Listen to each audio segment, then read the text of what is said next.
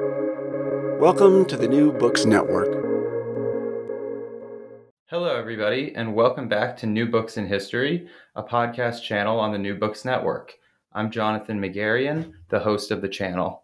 Today, we'll be talking to James Clark about his new book, The Dissolution of the Monasteries, A New History, published by Yale. Welcome to the show, James. Thank you very much for inviting me. You're welcome. Your book was an absolute pleasure to read, extremely compendious and really a detailed account of this fascinating, underdocumented, but really pivotal period of history.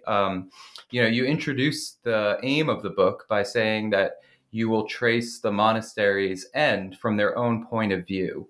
Can you unpack that a little bit and situate your work in the historiography? Yes, absolutely.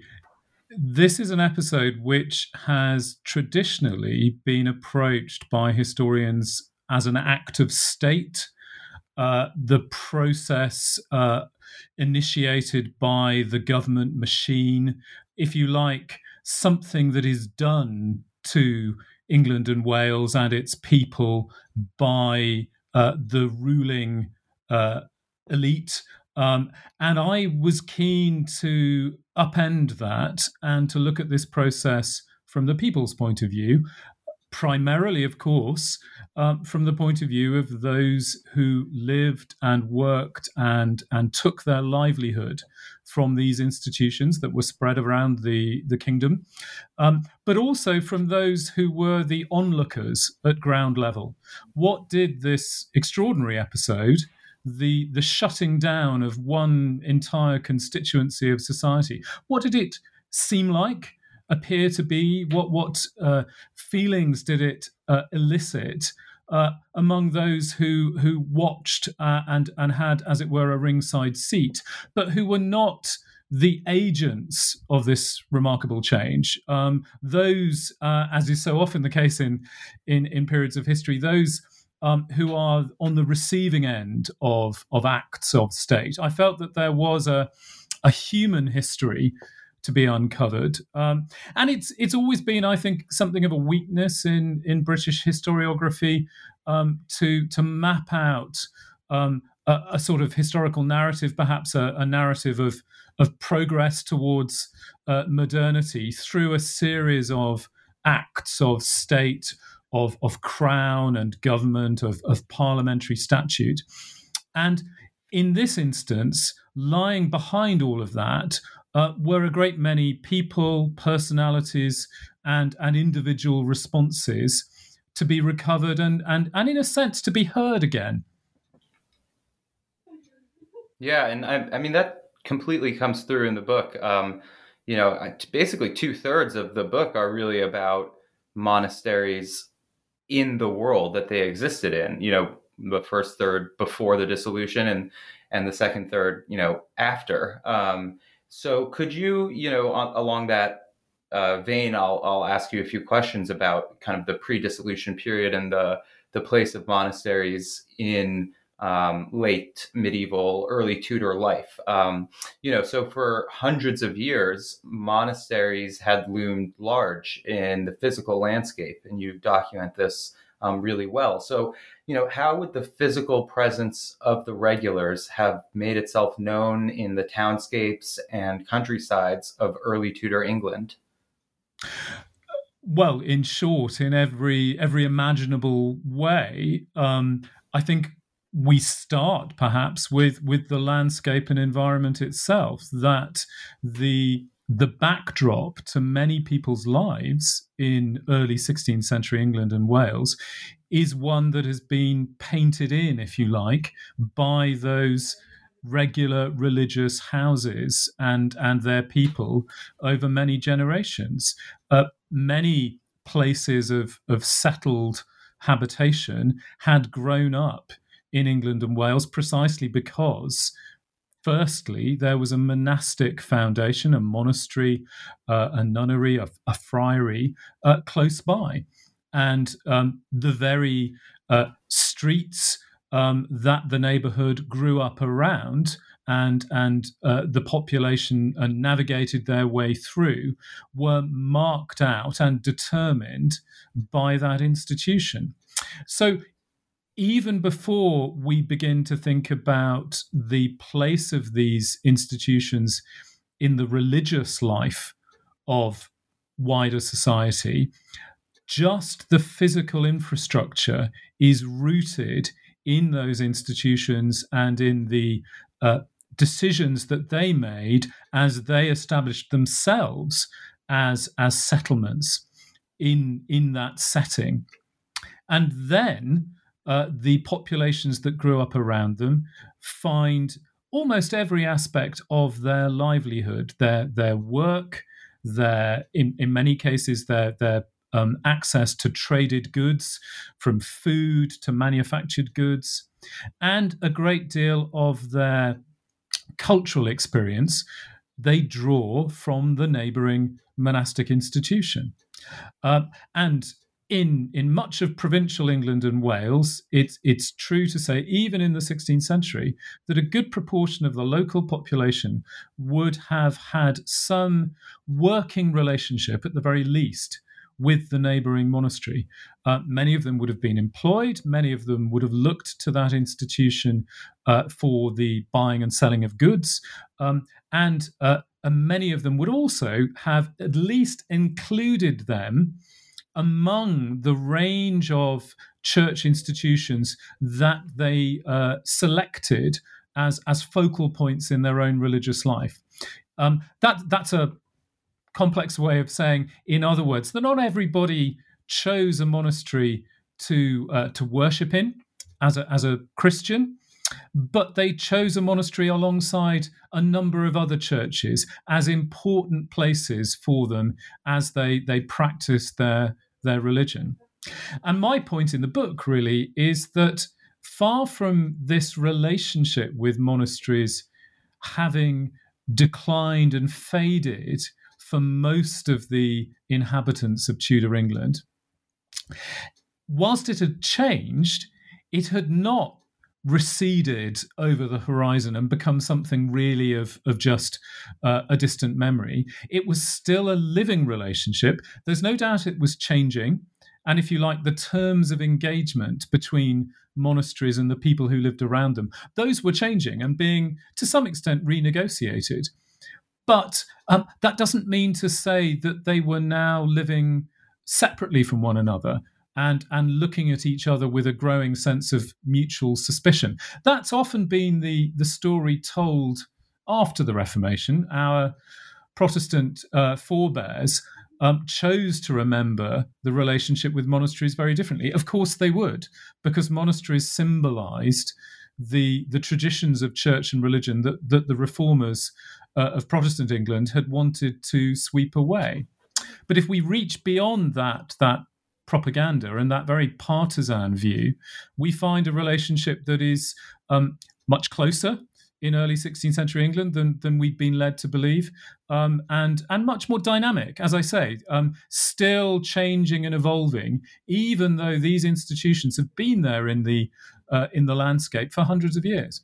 Yes, and maybe we can tease that out a little bit more, because it seems like, there's two ways to look at monasteries as sort of a household economic unit. Like, on the one hand, you document how as basically households or, economic units, by the 16th century, their administrative demands required really a population larger than existed in the Tudor years, leading to much heavier domestic involvement by the regulars themselves.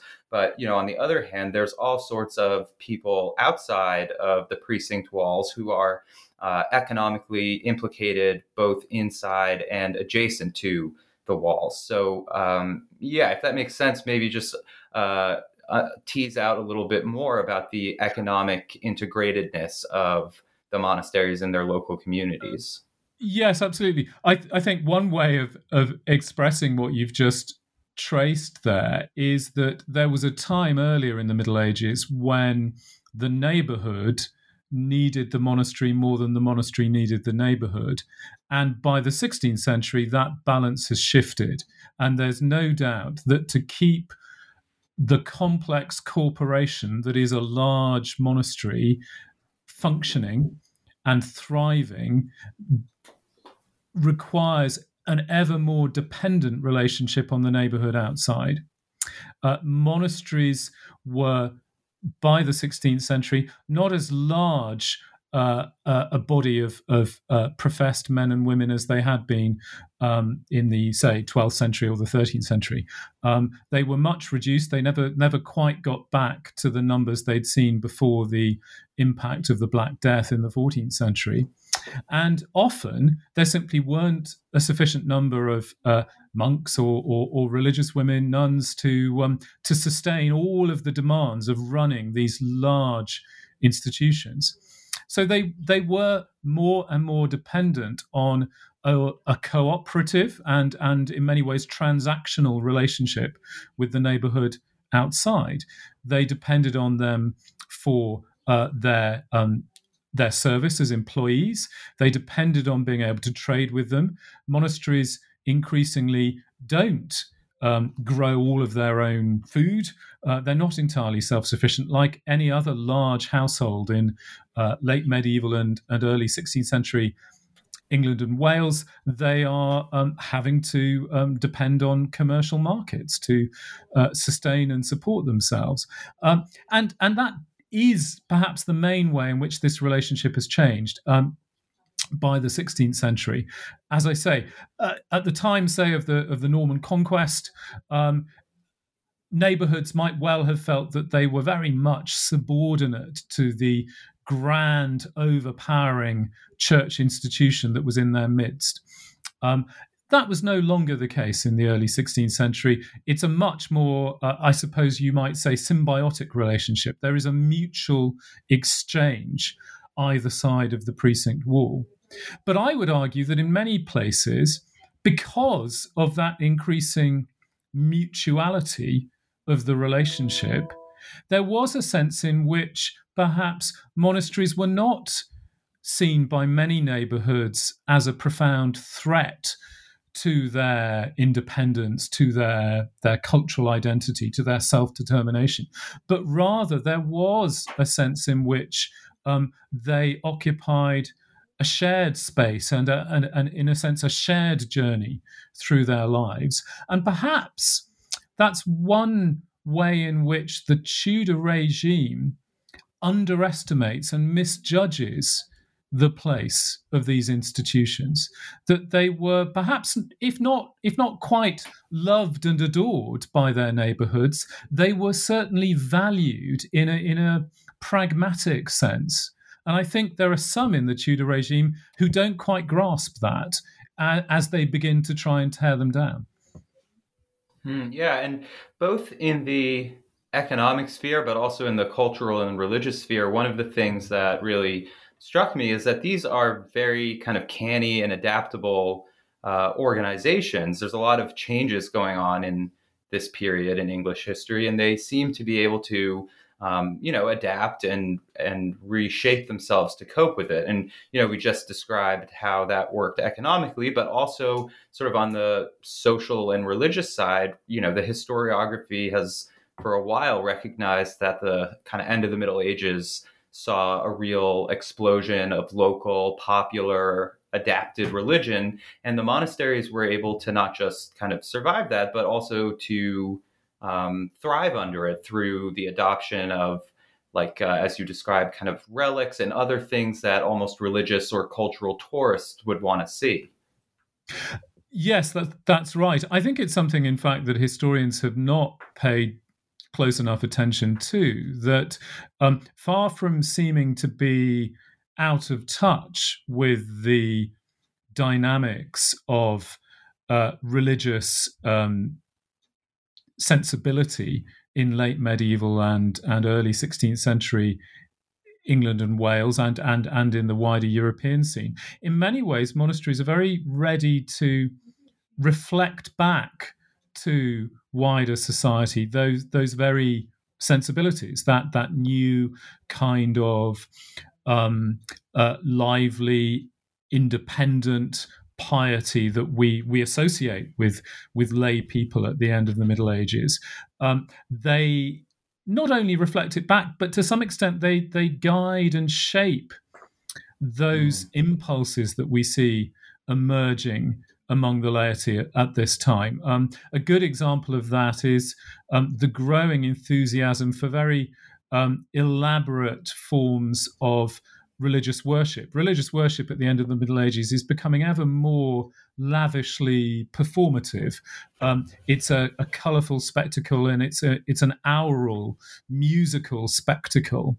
And monasteries use their scale, the scope of their churches and their clerical population, and undoubtedly their resources, to be able to provide the laity almost with a stage on which their most almost outlandish desires in religious performance can be played out, and we see laity almost, I think, reconsidering the place of a monastery church in their lives as practicing Christians, because they recognize, in a way perhaps that their immediate ancestors had perhaps given up on, that monasteries actually perhaps could be a part of this new lively religious life that they want to lead, because they can bring their polyphonic music in there and have it performed at the most extraordinary level. They can have much longer, larger, and more dramatic processions for a funeral ceremony, and so on. And I think, again, this is part of this sort of mutual exchange that I'm talking about, because it suits both sides of this relationship very well. The laity want a more ambitious and performative religion, and the monasteries want to continue to contribute. They want to have a place in the neighborhood, and they are willing to open up their churches in this way. It also changes these religious orders in ways that again, I think historians sometimes have been rather slow to catch up with. We tend to associate the orders of the friars in the Middle Ages with, of course, the practice of poverty, with the itinerant life around the neighborhood, poor priests who are serving out there almost on the streets. But actually what we see in the 16th century in England and Wales are friaries that do just as much as the monasteries to open up their churches as stages for this kind of lavish religious performance that the laity are looking for. So it's fascinating to see how willing these religious orders are to evolve their practices, not, I think, in their terms to turn their back on their early traditions, but rather to keep in step with changing patterns of piety. And these are religious orders which had always understood themselves to be responding to the impulses of, if you like, the church militant, that is, the community of all believers. And so I think they would have argued we've not stopped being Benedictines or Cistercians or Carthusins or friars, but rather we are now adapting our ways of practicing our religion to bind ourselves most closely to the religious impulses of wider society. So if we turn to the Tudor Reformation itself, beginning with Henry VII, the first Tudor, you note that there are a lot of areas of continuity in terms of how he and his regime approached the regular estate. But there is a notable change that you indicate, which is the increasing expectation that the regime will insert itself and its authority directly into the affairs and administration of the houses themselves. So can you describe that a little bit? Yes.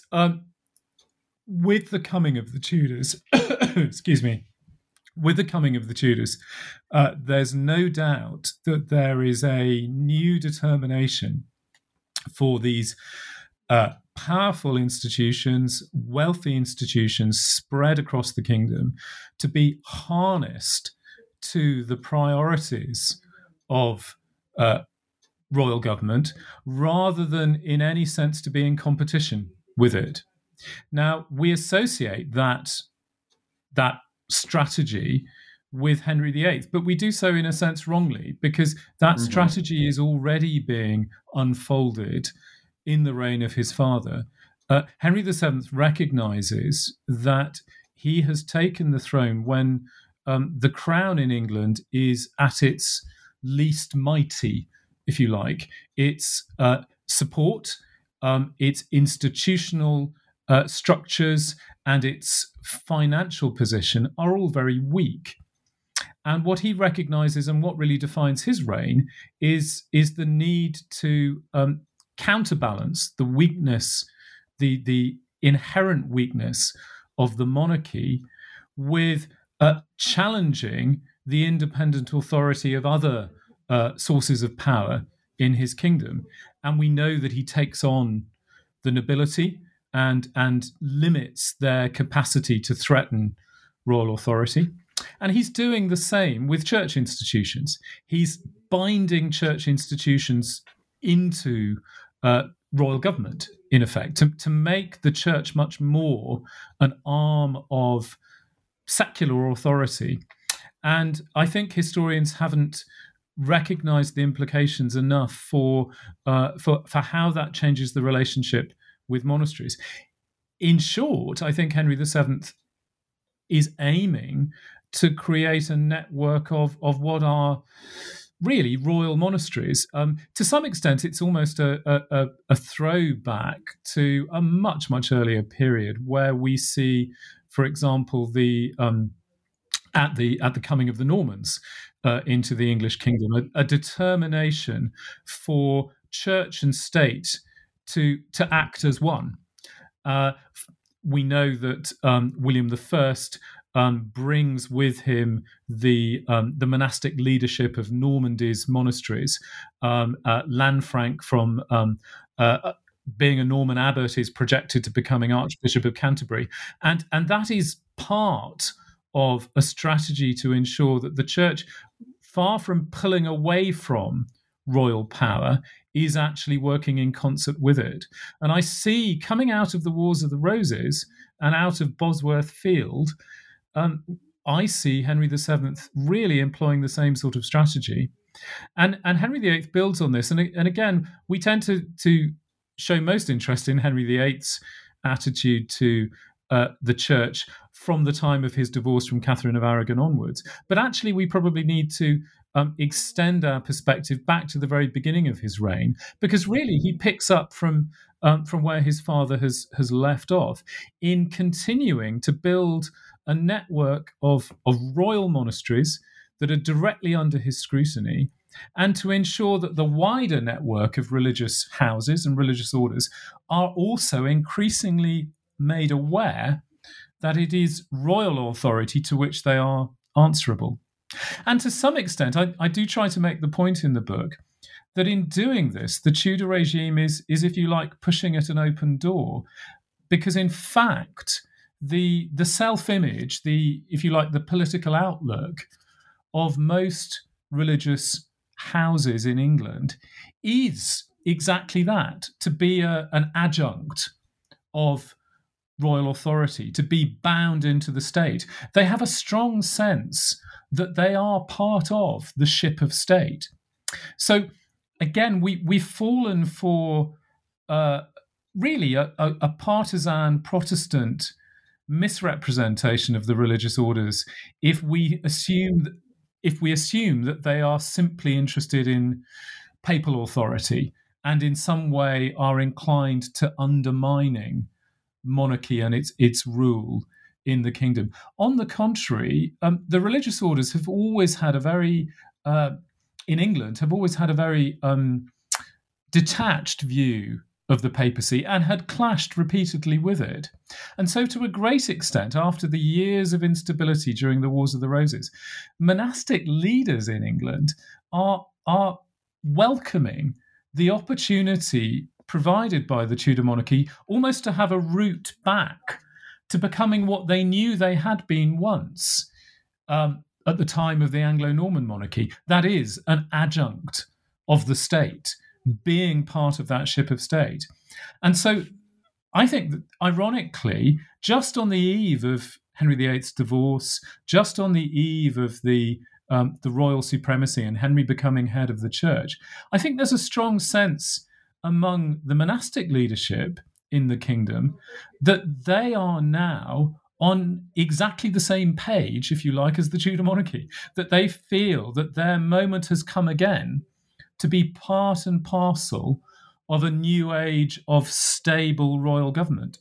And from the perspective of, I guess, those looking at the regulars, so, the crown, reformers, etc., it almost seems like there are kind of two kinds of realizations that are dawning on people that starts in the reign of Henry VII and really shapes the history all the way to the final closures. One, as you note, is a sort of renewed focus on the immense material wealth that these monasteries and friaries have accumulated over the years. And the other, and this is coming from, Christian humanism and the new reformist religious culture at the time, is the disparity between their current religious practice and those of the ancient, pristine, patristic church. So, and over the next, starting with Henry VII and like I said, up to even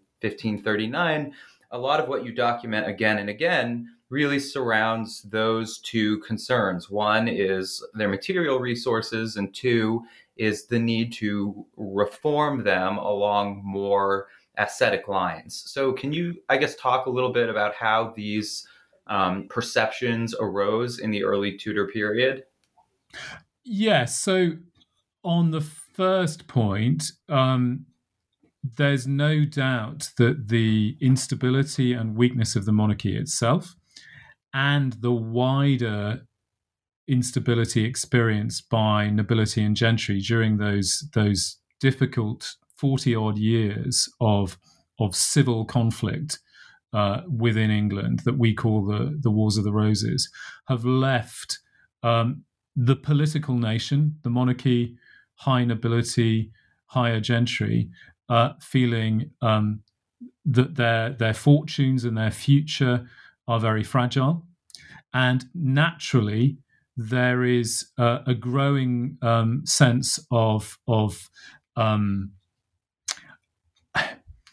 I think a degree of resentment at the degree to which perpetual institutions like churches and religious houses have weathered those storms far better, that they have held on to their estates, they are holding on to their income, and they are a natural focus of attention for a political class that has seen its own roots of power, authority, and wealth so weakened in recent times.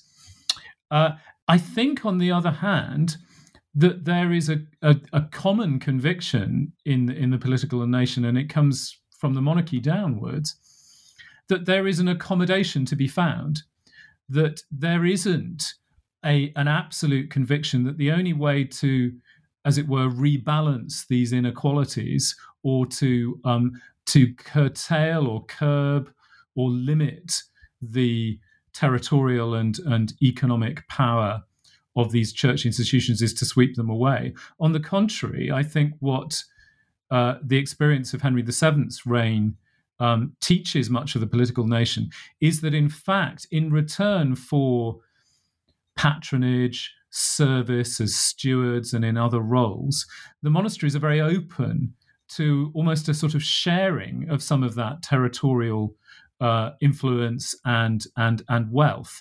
And as I've documented, monasteries really quite cooperatively open up their estates for exchanges with the crown, for a distribution of prize properties to the monarchy, to higher nobility, gentry, and so on, in return for a stronger, closer patronage relationship, and in return for having a stake, as I've said, in royal government itself, for having some sort of public influence. So, if there is a tension over the religious houses' territorial presence and wealth, it's a tension that they are working through quite productively between, shall we say, 1485 and the end of the 1520s.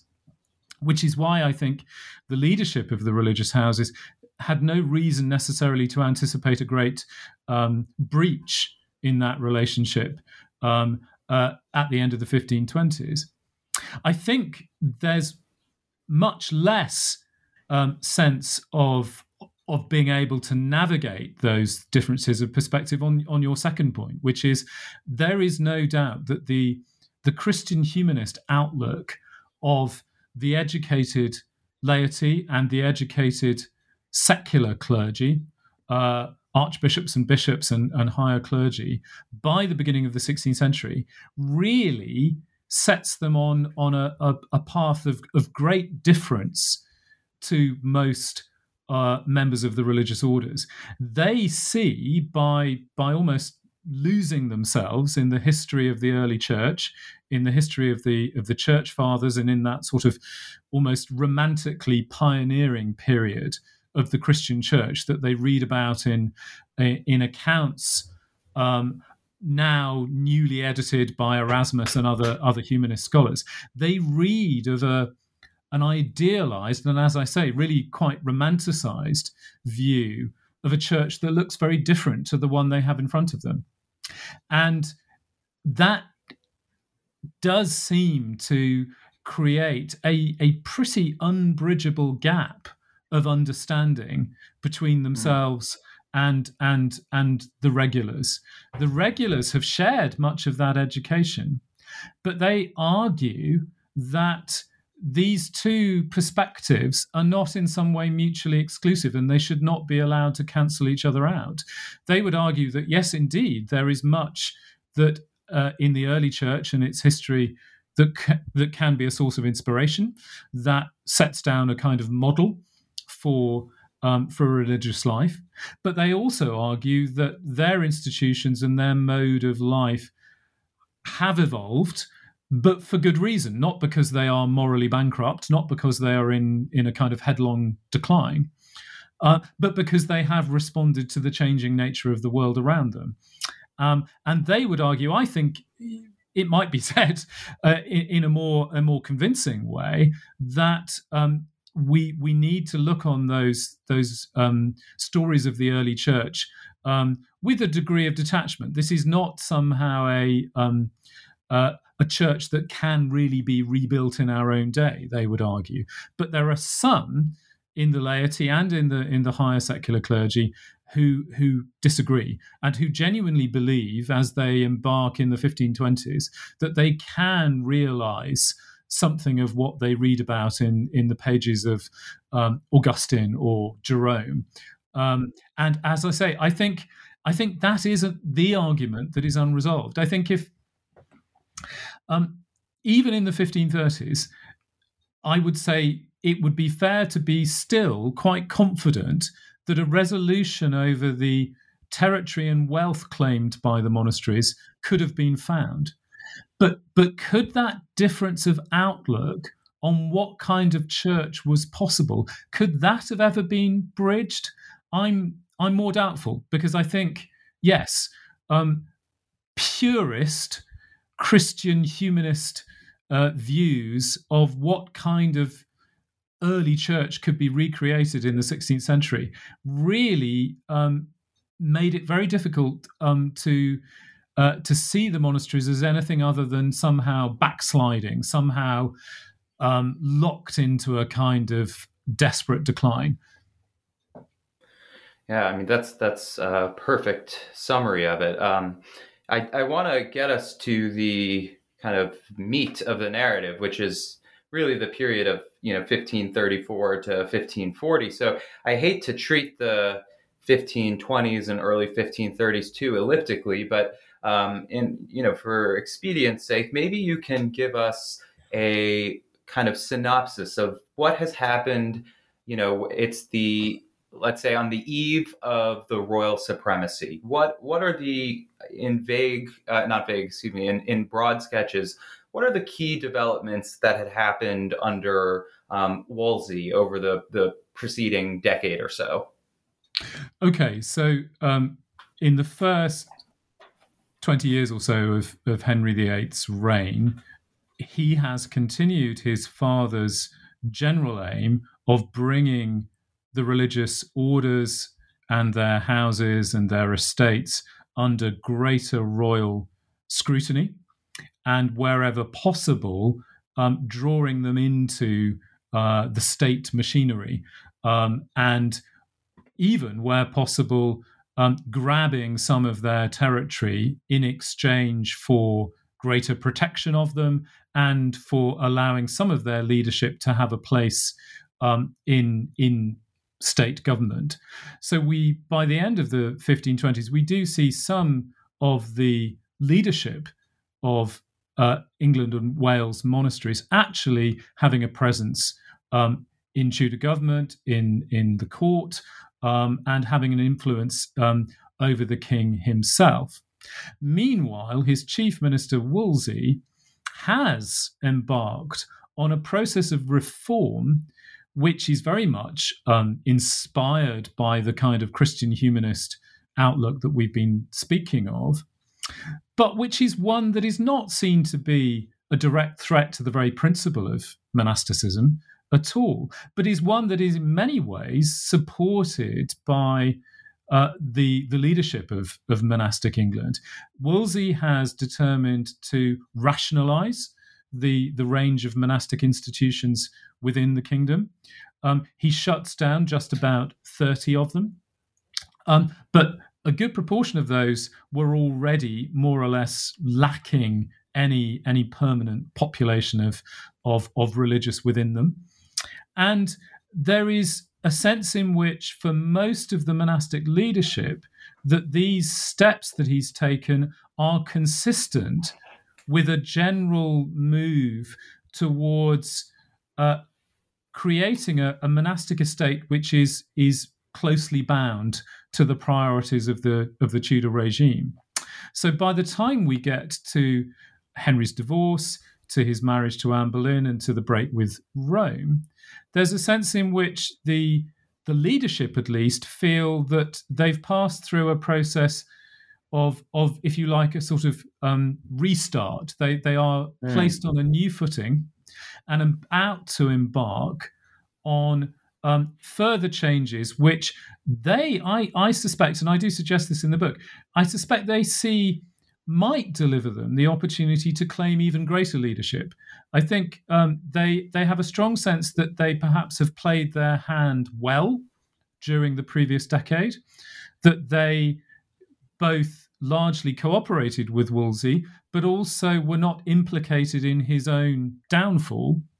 And so perhaps they feel that they've read the politics of crown and court quite adeptly, and feel that in the early 1530s, certainly those of them closest to Henry, amongst the abbots and priors, those who sit in Parliament, those who are known as councillors of the king and who are putting in regular appearances in the royal household, I think they have every reason to feel that they are now going to be part of this new Tudor future.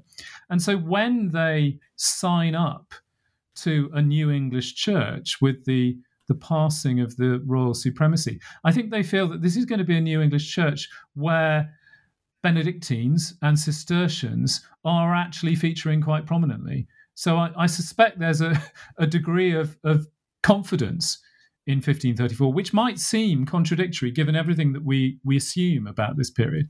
But I think actually if we look at what's happened over the previous years, it's there plain enough that they feel that they are once again in concert with the Tudor regime, not in conflict with it.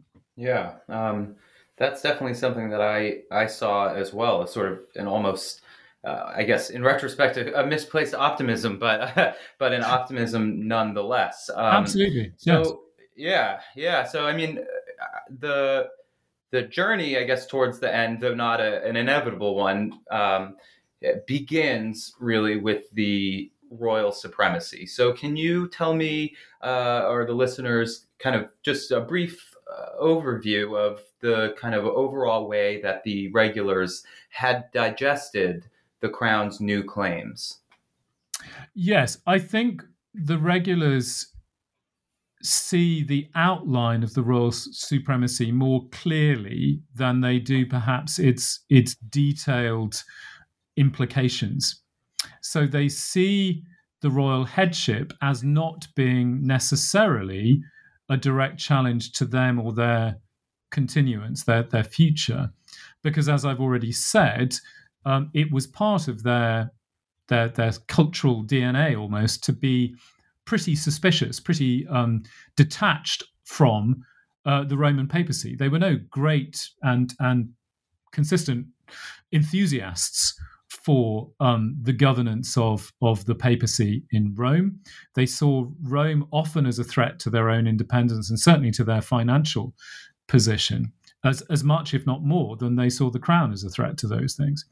So, in principle, I think they are enthusiastic about the notion of an English national church, a Ecclesia Anglicana, and it plays to their strong sense of historical identity. I think one of the keys to understanding monasteries and their culture in medieval England is their historical imagination. They carry with them a sense of Christianity coming into England with Augustine of Canterbury. They all know the stories of Dunstan, the Archbishop, in the 10th century. They all know the stories of the refoundation and expansion of the church after the Norman conquest. And I think certainly they see the supremacies in some way another staging post in that long historical narrative that they buy into. What they don't see, and this is one way in which certainly, as you've said, we can point in retrospect to some misplaced optimism and confidence. What they don't see through, I think, are the implications that are there in the text of the Act of Supremacy itself, which is that the king is giving himself the authority to reform the monastic estate. It's there in the Act of Supremacy that what will follow is at some point a visitation with all of the authority that traditionally a visitation of a church institution included, which meant the root and branch change of that institution. It could mean a change in governance. It could mean a change in the customs followed by the people living in that community, and so on. It could mean, in other words, systematic transformation. And there it is in the Act of Supremacy. But I think it only really confronts the monastic estate that was always implied with giving the king the headship of the church. It only dawns on them when the first royal commissioners pitch up in 1535 that suddenly, actually, the royal supremacy was not just a matter of principle, but it carried with it a new practice for the church. And I think they genuinely are slow to catch up with that. Right. Well, they didn't have to wait too long to find out because the, as you mentioned, the visitation takes place in 1535. So I'm going to ask some questions about that because it's a really momentous event in the history of this period. So first, just terminological clarification for the listener. So this period sees what people might be familiar with as the visitation and also the valuation. So can you detail the difference between those two things, and then also describe a little bit like, what kinds of questions did the visitation ask, and in what ways did these interrogations break new ground in tightening the crown's grip around the regular estate? Okay, so first of all, yes, the royal supremacy carries with it, although the monastic estate perhaps didn't digest that it carried with it, the promise of two unprecedented interventions in the way that they were administered. The first is a systematic valuation of their property and their income. This is, I suppose, the analogy for a 21st century audience is a tax valuation, a tax assessment. Now, this had never happened under the authority of the state, the royal government, for all church institutions before. And in fact, it had only been carried out once by the Roman papacy for English church institutions, and that was way back in 1291.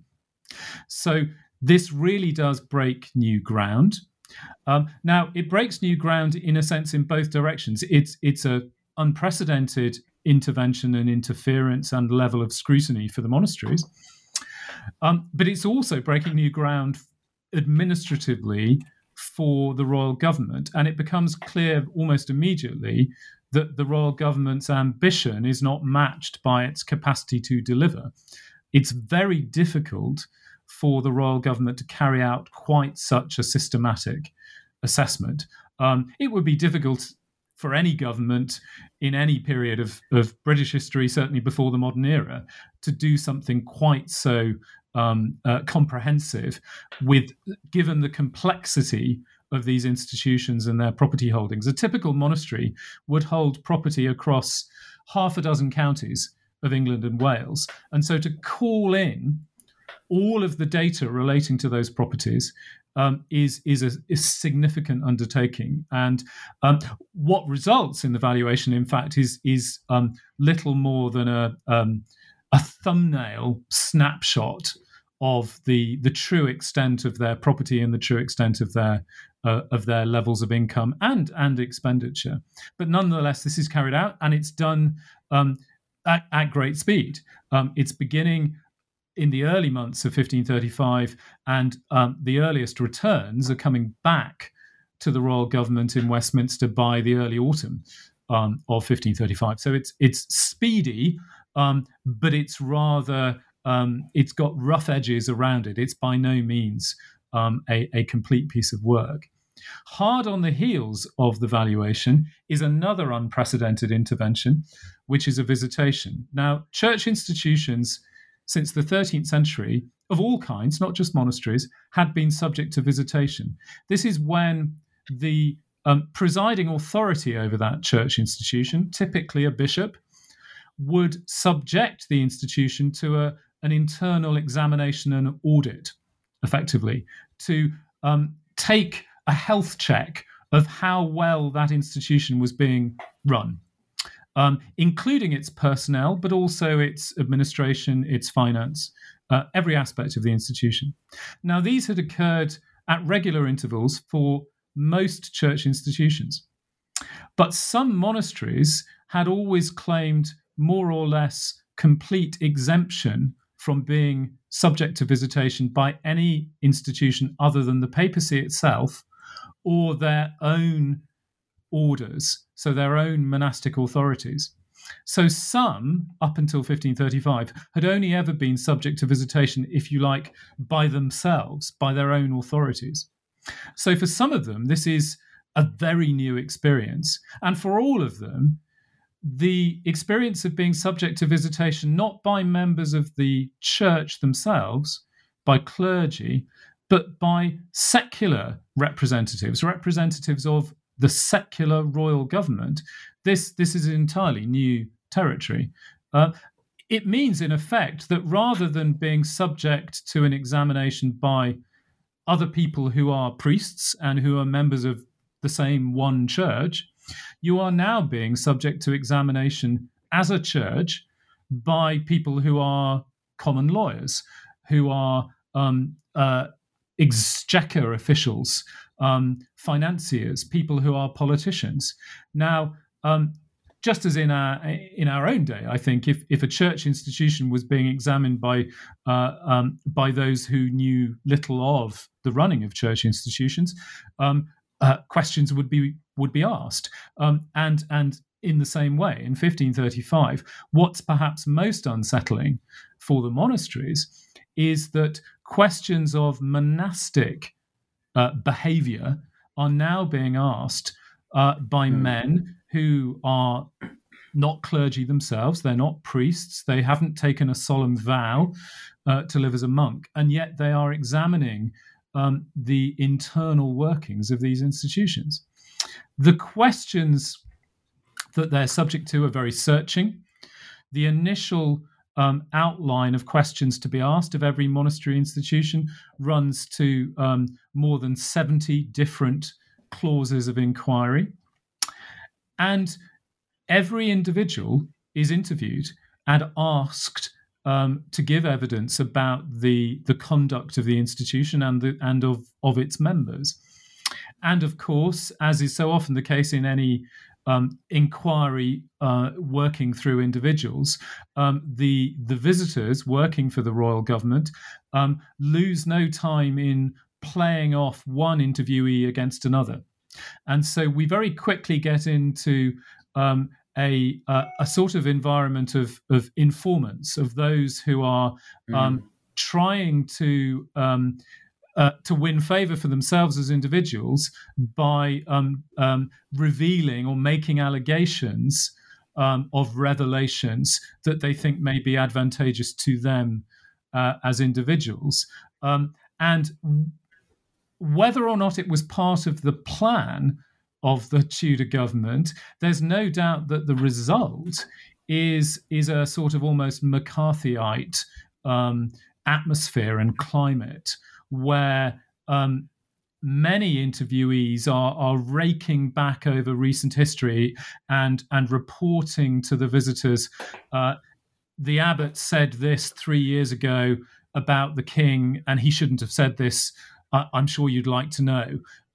And it's remarkable when we work through the documents. It's remarkable to see how recognizable the climate of allegation and counter allegation is. This, if you didn't look closely at the dates on the documents, this could really fit into any period of maybe the last 100 years or so of Western history. This when the state machine begins to apply a process of fear on a particular constituency, how human the reaction is, and it may have been 480 years ago, but it's very recognizable.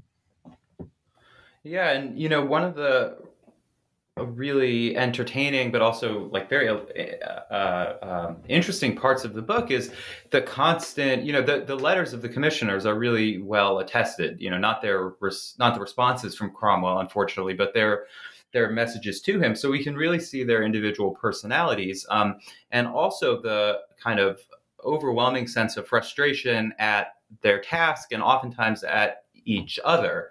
And a lot of that frustration, as I read it in the book, really emerges from not just the scale of their task, but also the ambiguity of their instructions, which suggests to me, and I think I read you right, that it also suggests to you that this should militate against thinking that at this stage, the extinction of the monasteries was at all a clear goal of either Cromwell's or Henry's. So if that's not what they're up to, what do you think they are up to at this point? So, firstly, yes, you're quite right that what the surviving letters and other documents show to us is just how far the government began this process of inquiry without clearly defined ends.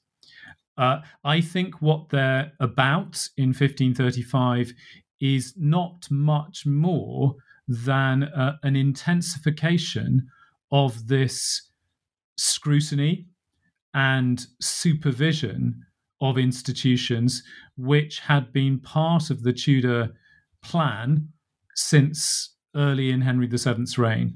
This is a direct continuation from what Henry VIII at his accession and then under Wolsey had been doing, wanting to ensure that all monastic institutions that would remain in existence would be kept within a tight framework of royal government.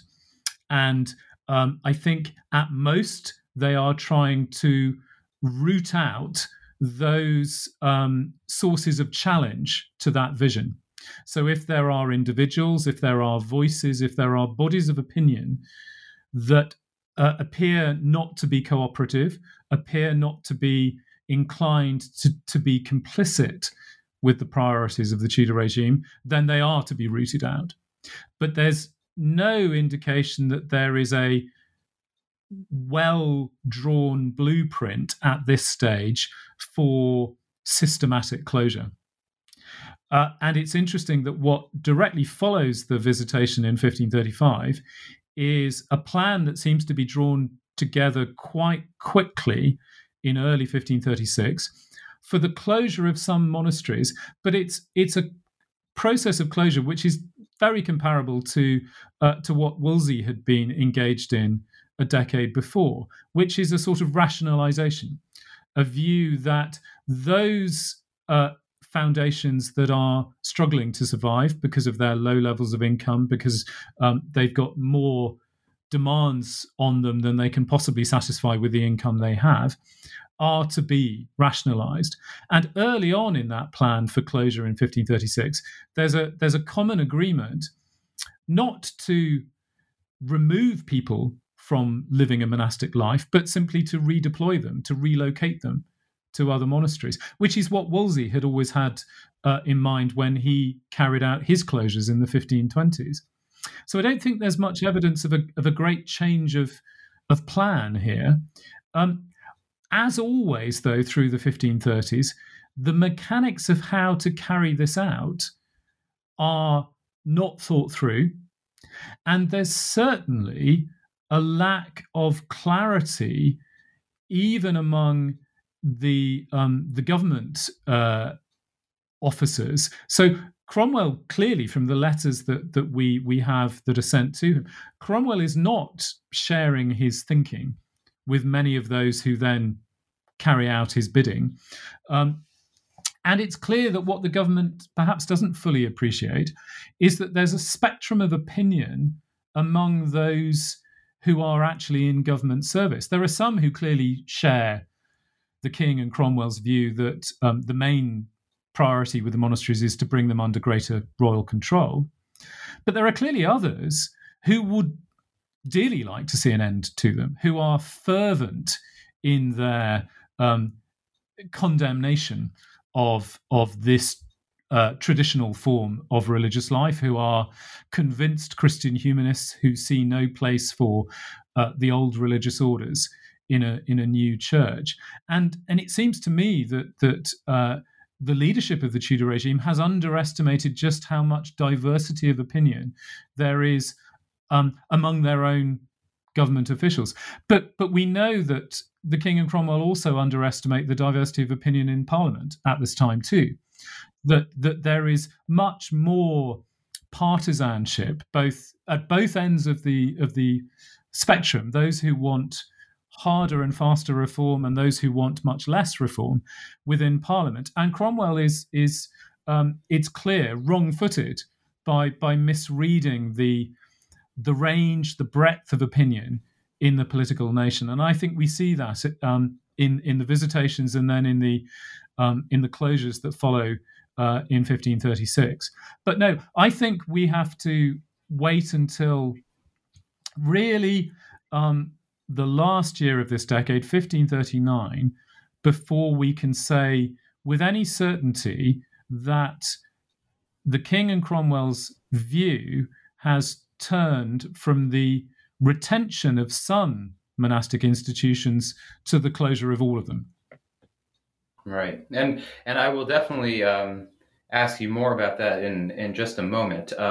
But before that, I would say that, at least in my reading, 1536 seems to be a fairly pivotal year, because before that, we just discussed all of these really unprecedented changes, and I think it's fair to say that the regulars were fairly quiescent when you compare their reaction to the scale of the innovation that they were facing. But 1530, late 1535, 1536, we see some new things, divorce from Anne Boleyn, a series of injunctions that are read to them. And it's here in 1536 that we start to see epicenters of resistance cropping up that in some places, like in the Pilgrimage of Grace, boil over into full rebellion. So can you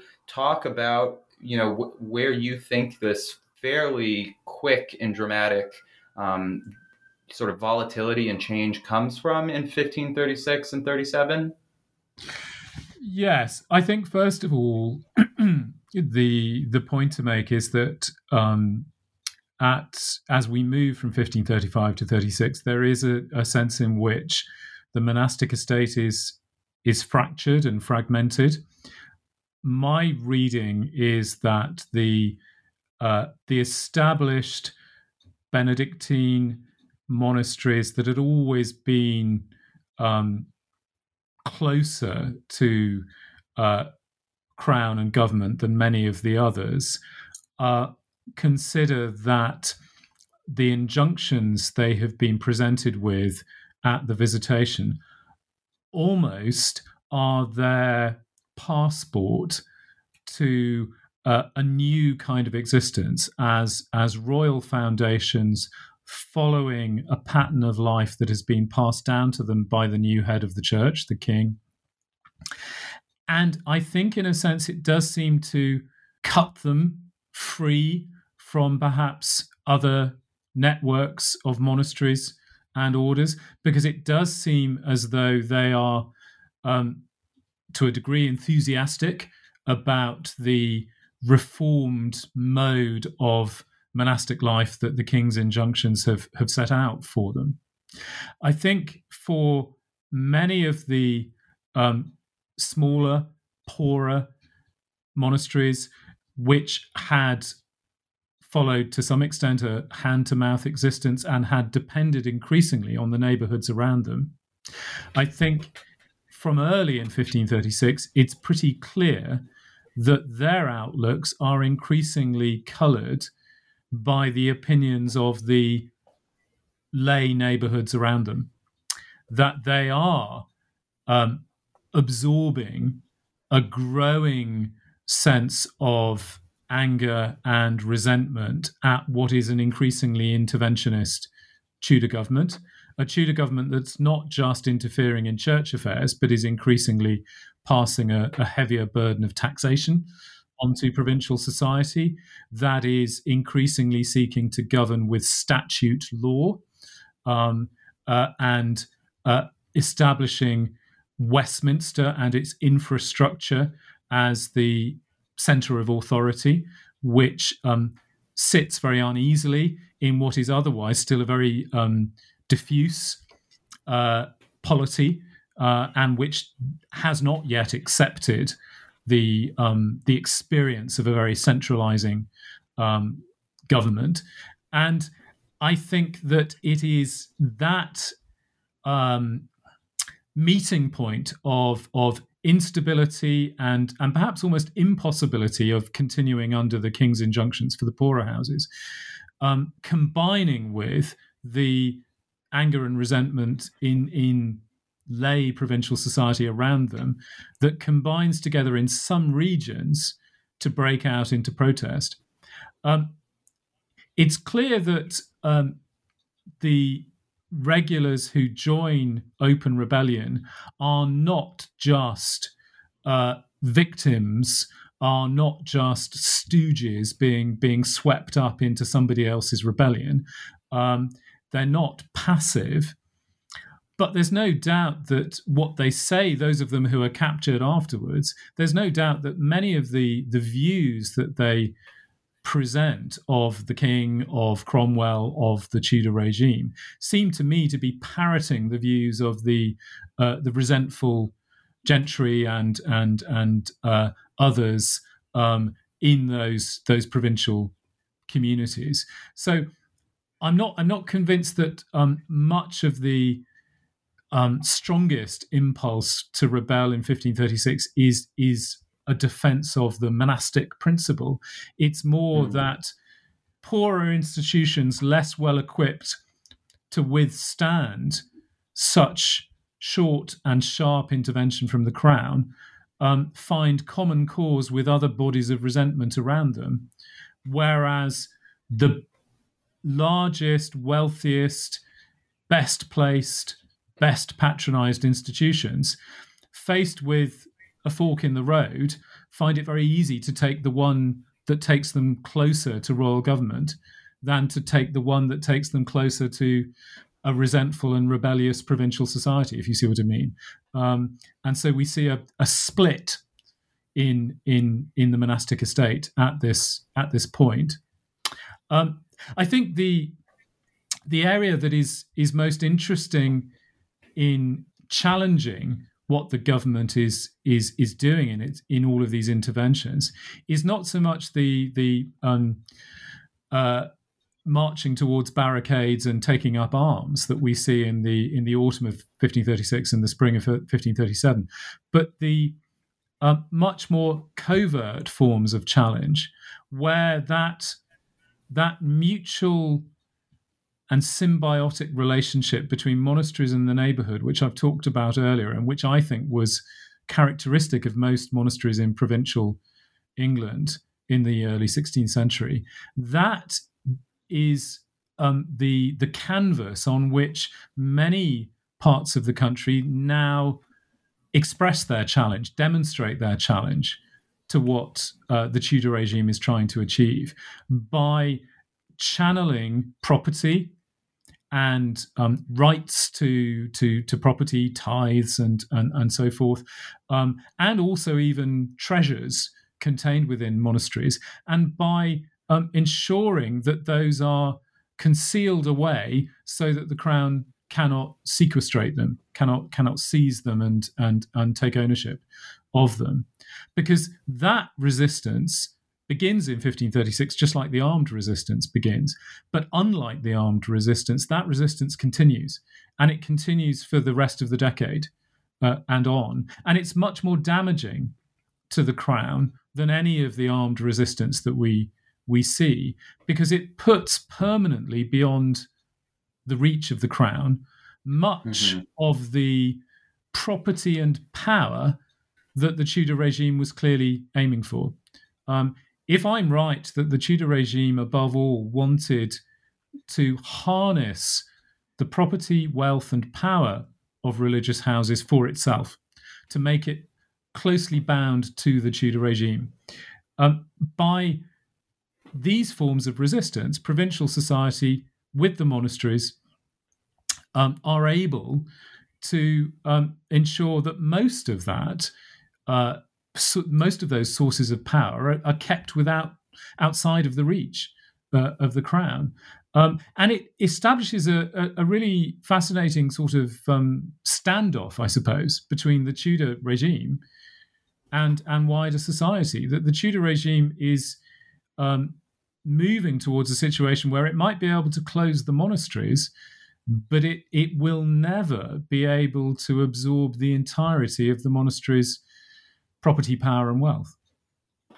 Yeah, I mean, it's remarkable the extent to which they're still trying to get this property back for decades, as you discuss at the end of the book.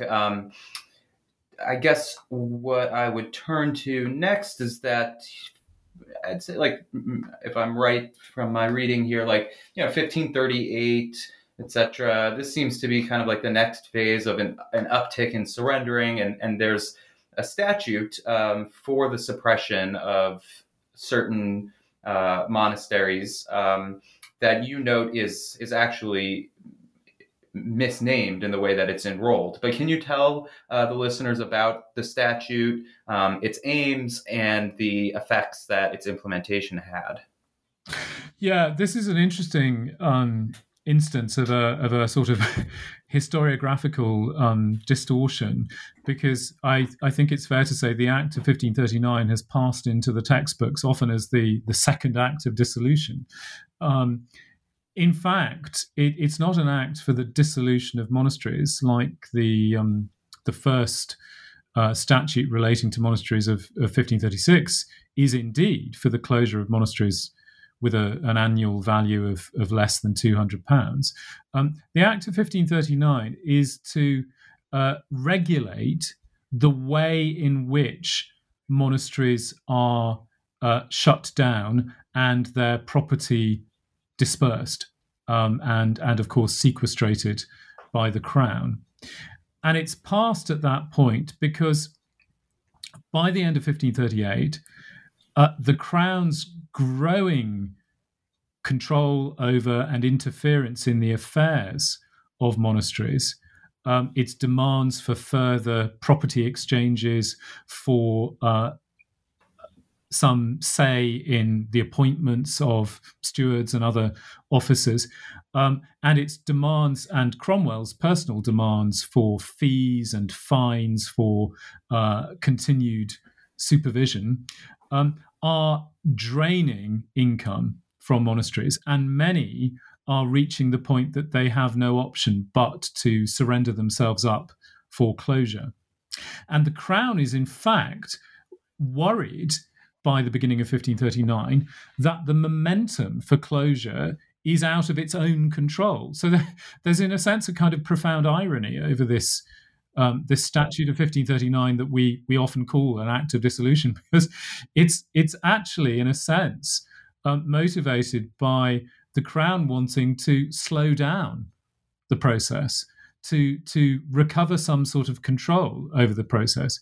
It's directly responding to what I've just been describing, which is the fact that it's clear that where the Crown's authority is not very strong in remoter parts of provincial England and Wales, that the dispersal of property is already underway and being taken into people's own hands.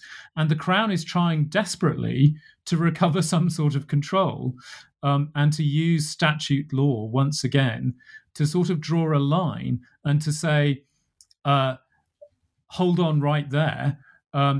If there's going to be closure of monasteries and seizure of estates and redistribution and sequestration, the Crown is the authority for that, and it's not to be undertaken by other parties. So it's a sign, I would strongly suggest, actually, of how poorly handled this process has been by the end of the 1530s. That the Crown has unleashed a process that it can't possibly control. It's a reminder that the characteristic of Henry VIII's Tudor regime is of a regime that is full of ambition and vision, but very limited in its machinery, very limited in the capacity of its institutions of government really to govern for the whole of the country. This is, if you like, a regime that is what we might call early modern in its ambition and vision, but inescapably medieval in its machinery and in the exercise of its power. I think it's quite characteristic that, and this of course comes through in those letters we've mentioned, that this is still a government that operates through messengers carried on horseback and through scribbled notes in slivers of parchment. This is not a government of the printing age. This is a government that King Henry V at the beginning of the 15th century would have recognised in its contingency and in its slowness to respond. And all of those things, the contingency, the slowness of response, is bound up in that Act of 1539. Yeah, no, I mean, that's exactly how it comes across as well. It is a remarkable series of ironies. I guess to kind of close out this phase of it, by by the end of 1539, most of the monasteries are gone. The mendicant orders have completely gone extinct, which is remarkable in and of itself that kind of happened organically. And it's at this period, as you alluded to before, that you feel we can pretty definitively say that Cromwell and the king are now envisioning the complete eradication of monasticism in England and Wales. Can you, discuss why we can now say that, and additionally, what catalyzed that shift of thinking in them? Yes, well, perhaps firstly, what catalyzed that thinking? It seems clear that by the summer of 1539, the king especially, and Cromwell, but perhaps the king especially, is fearful that what had appeared to be, even after the events of 1536 and 1537, a relatively stable and settled position for his supremacy, his headship of the church, is perhaps beginning to fall apart. That there had been rumours of, at least, challenges to and questions raised over the validity of that headship, and those who had previously shown outward support for it are said or rumoured to be reaching a point that they are withdrawing their support for it, particularly amongst the leadership of some of the oldest, largest, wealthiest monasteries. And I think quite simply that this provokes a degree of panic and paranoia in the king. We know that the king's personality is prone to such waves of feeling, and we know also that perhaps the core of Henry's vision from the divorce with Catherine through to the end of the decade is of the rightness of his vision for the headship of the church. We know that the wider vision he has for his monarchy is for a monarchy, that a kingship that commands total obedience across his realm. And I think there are enough indications reaching through Cromwell to Henry himself by that summer of 1539 that perhaps that fragile consensus is now looking very fragile indeed, that in principle buy-in to his supremacy is no longer bought in quite as firmly as it had seemed even only 12 months or 18 months before. I think that is what is turning the tide by the autumn.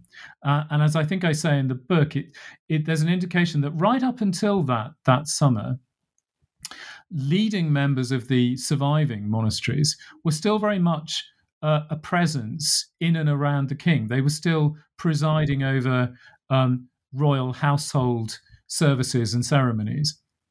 But it's interesting that we don't see them there from the early autumn of 1539. It does seem as if at last, when the king previously has been blowing hot and cold in his personal attitude to members of the religious orders, that something has changed, something has turned by this point.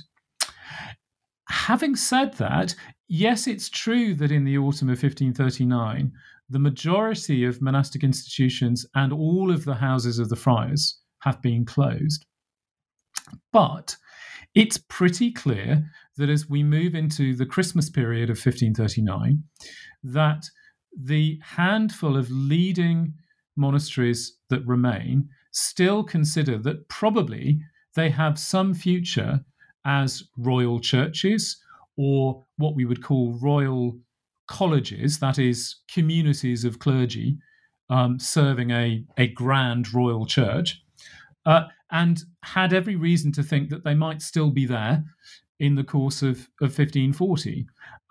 Not least because some of those that still stand are associated with cathedral churches, but also some of the greater abbeys, which had always been under royal patronage, must have considered, I think, at the end of 1539, that they'd done enough demonstrably to show their complete investment in Henry's vision. And their correspondence, such as we have, suggests that they, if they don't go into 1540 with confidence, they go into 1540 still with some assurance that there is a future for them to be negotiated. So I think Henry's attitude to the threat that monasteries pose to his supremacy having changed, but with some small number still feeling that they can possibly negotiate a way forward for themselves. Cromwell, of course, is very difficult to read.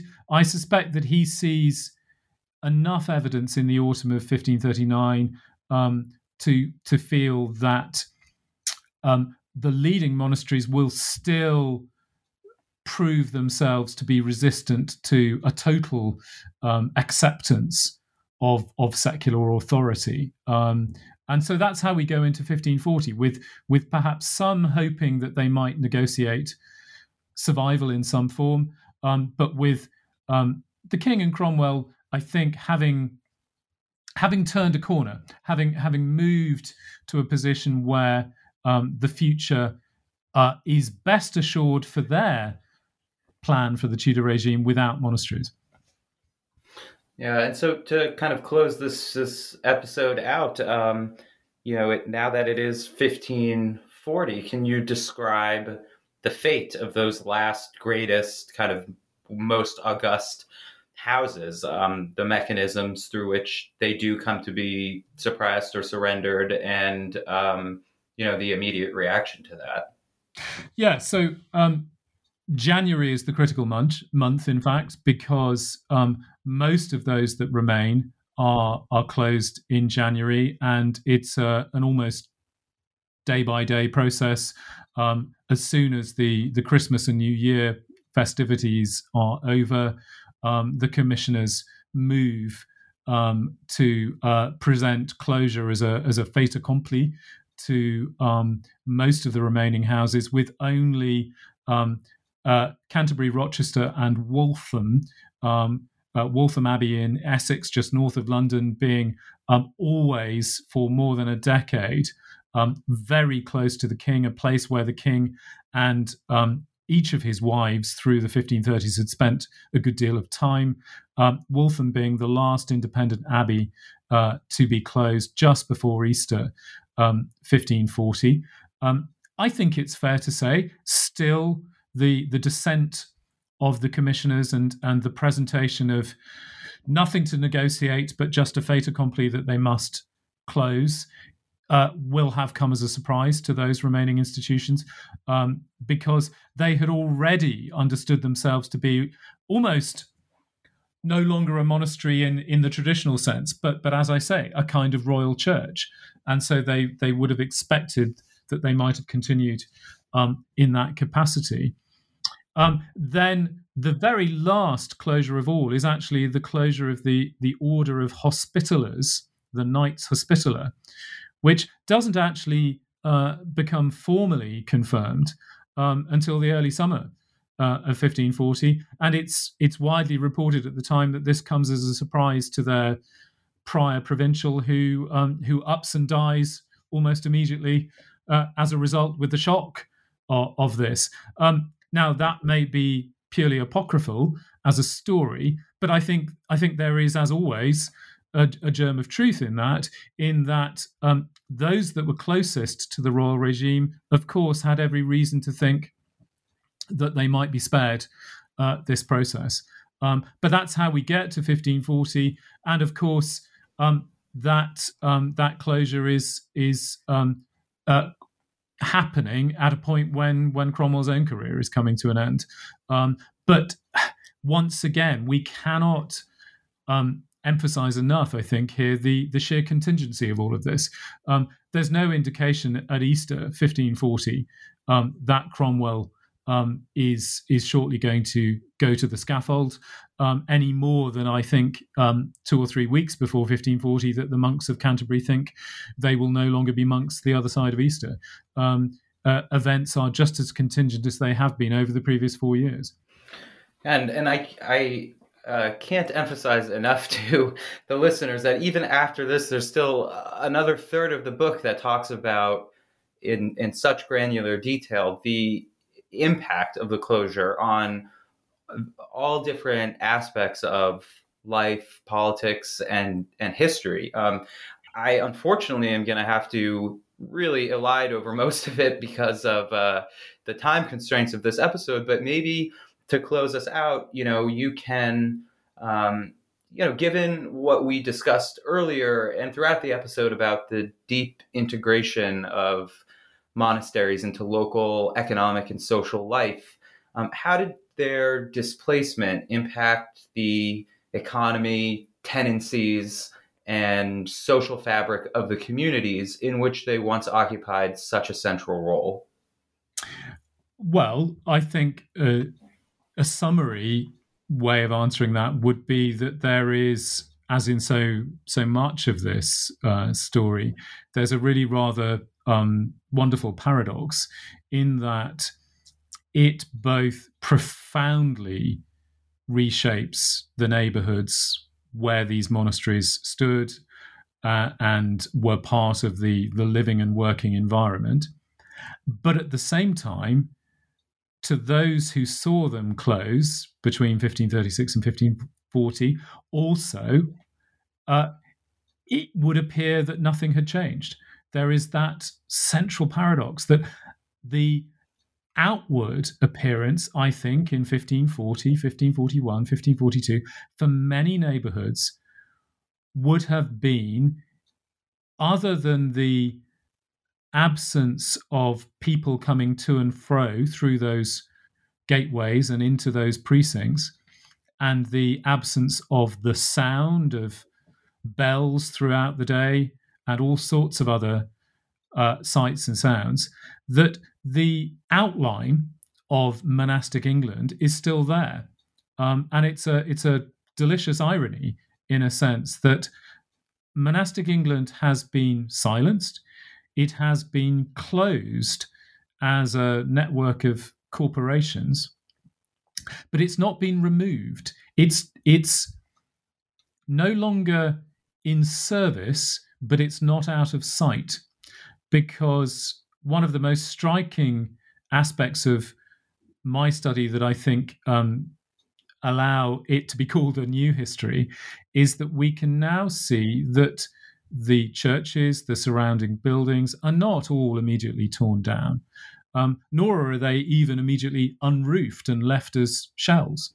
Many of them are left standing and are simply mothballed. And just as the Crown didn't seem to quite know always what its plan was in the 1530s, equally in the 1540s and 50s, the Crown, again, doesn't seem to quite know what it wants to do with these sites and their infrastructure. And it's clear that the people, the personnel of these places have not passed out of sight either. Many of them have not moved more than a few yards from their previous dwelling places inside the precincts. Many of them are now lodging in the neighbourhood. And of course, over the years that follow, certainly by the end of the 1540s, many of the men who are priests have taken up secular church livings nearby. It's becoming increasingly clear, the more research is done, that a good many of their own fraternal networks between the former religious men and religious women are maintained, and a good many of them seem to, in different parts of the country, set up house together and continue to live what we might describe as a kind of common life with one another. And then the other striking continuity is, of course, the outcome of all of those efforts to inhibit the Crown's effort to sequester church property during the 1530s, that we see lay society in neighborhoods where there had been religious houses actually retaining hold on much of the property that they had leased as tenants or taken possession of just before or during the dissolution process.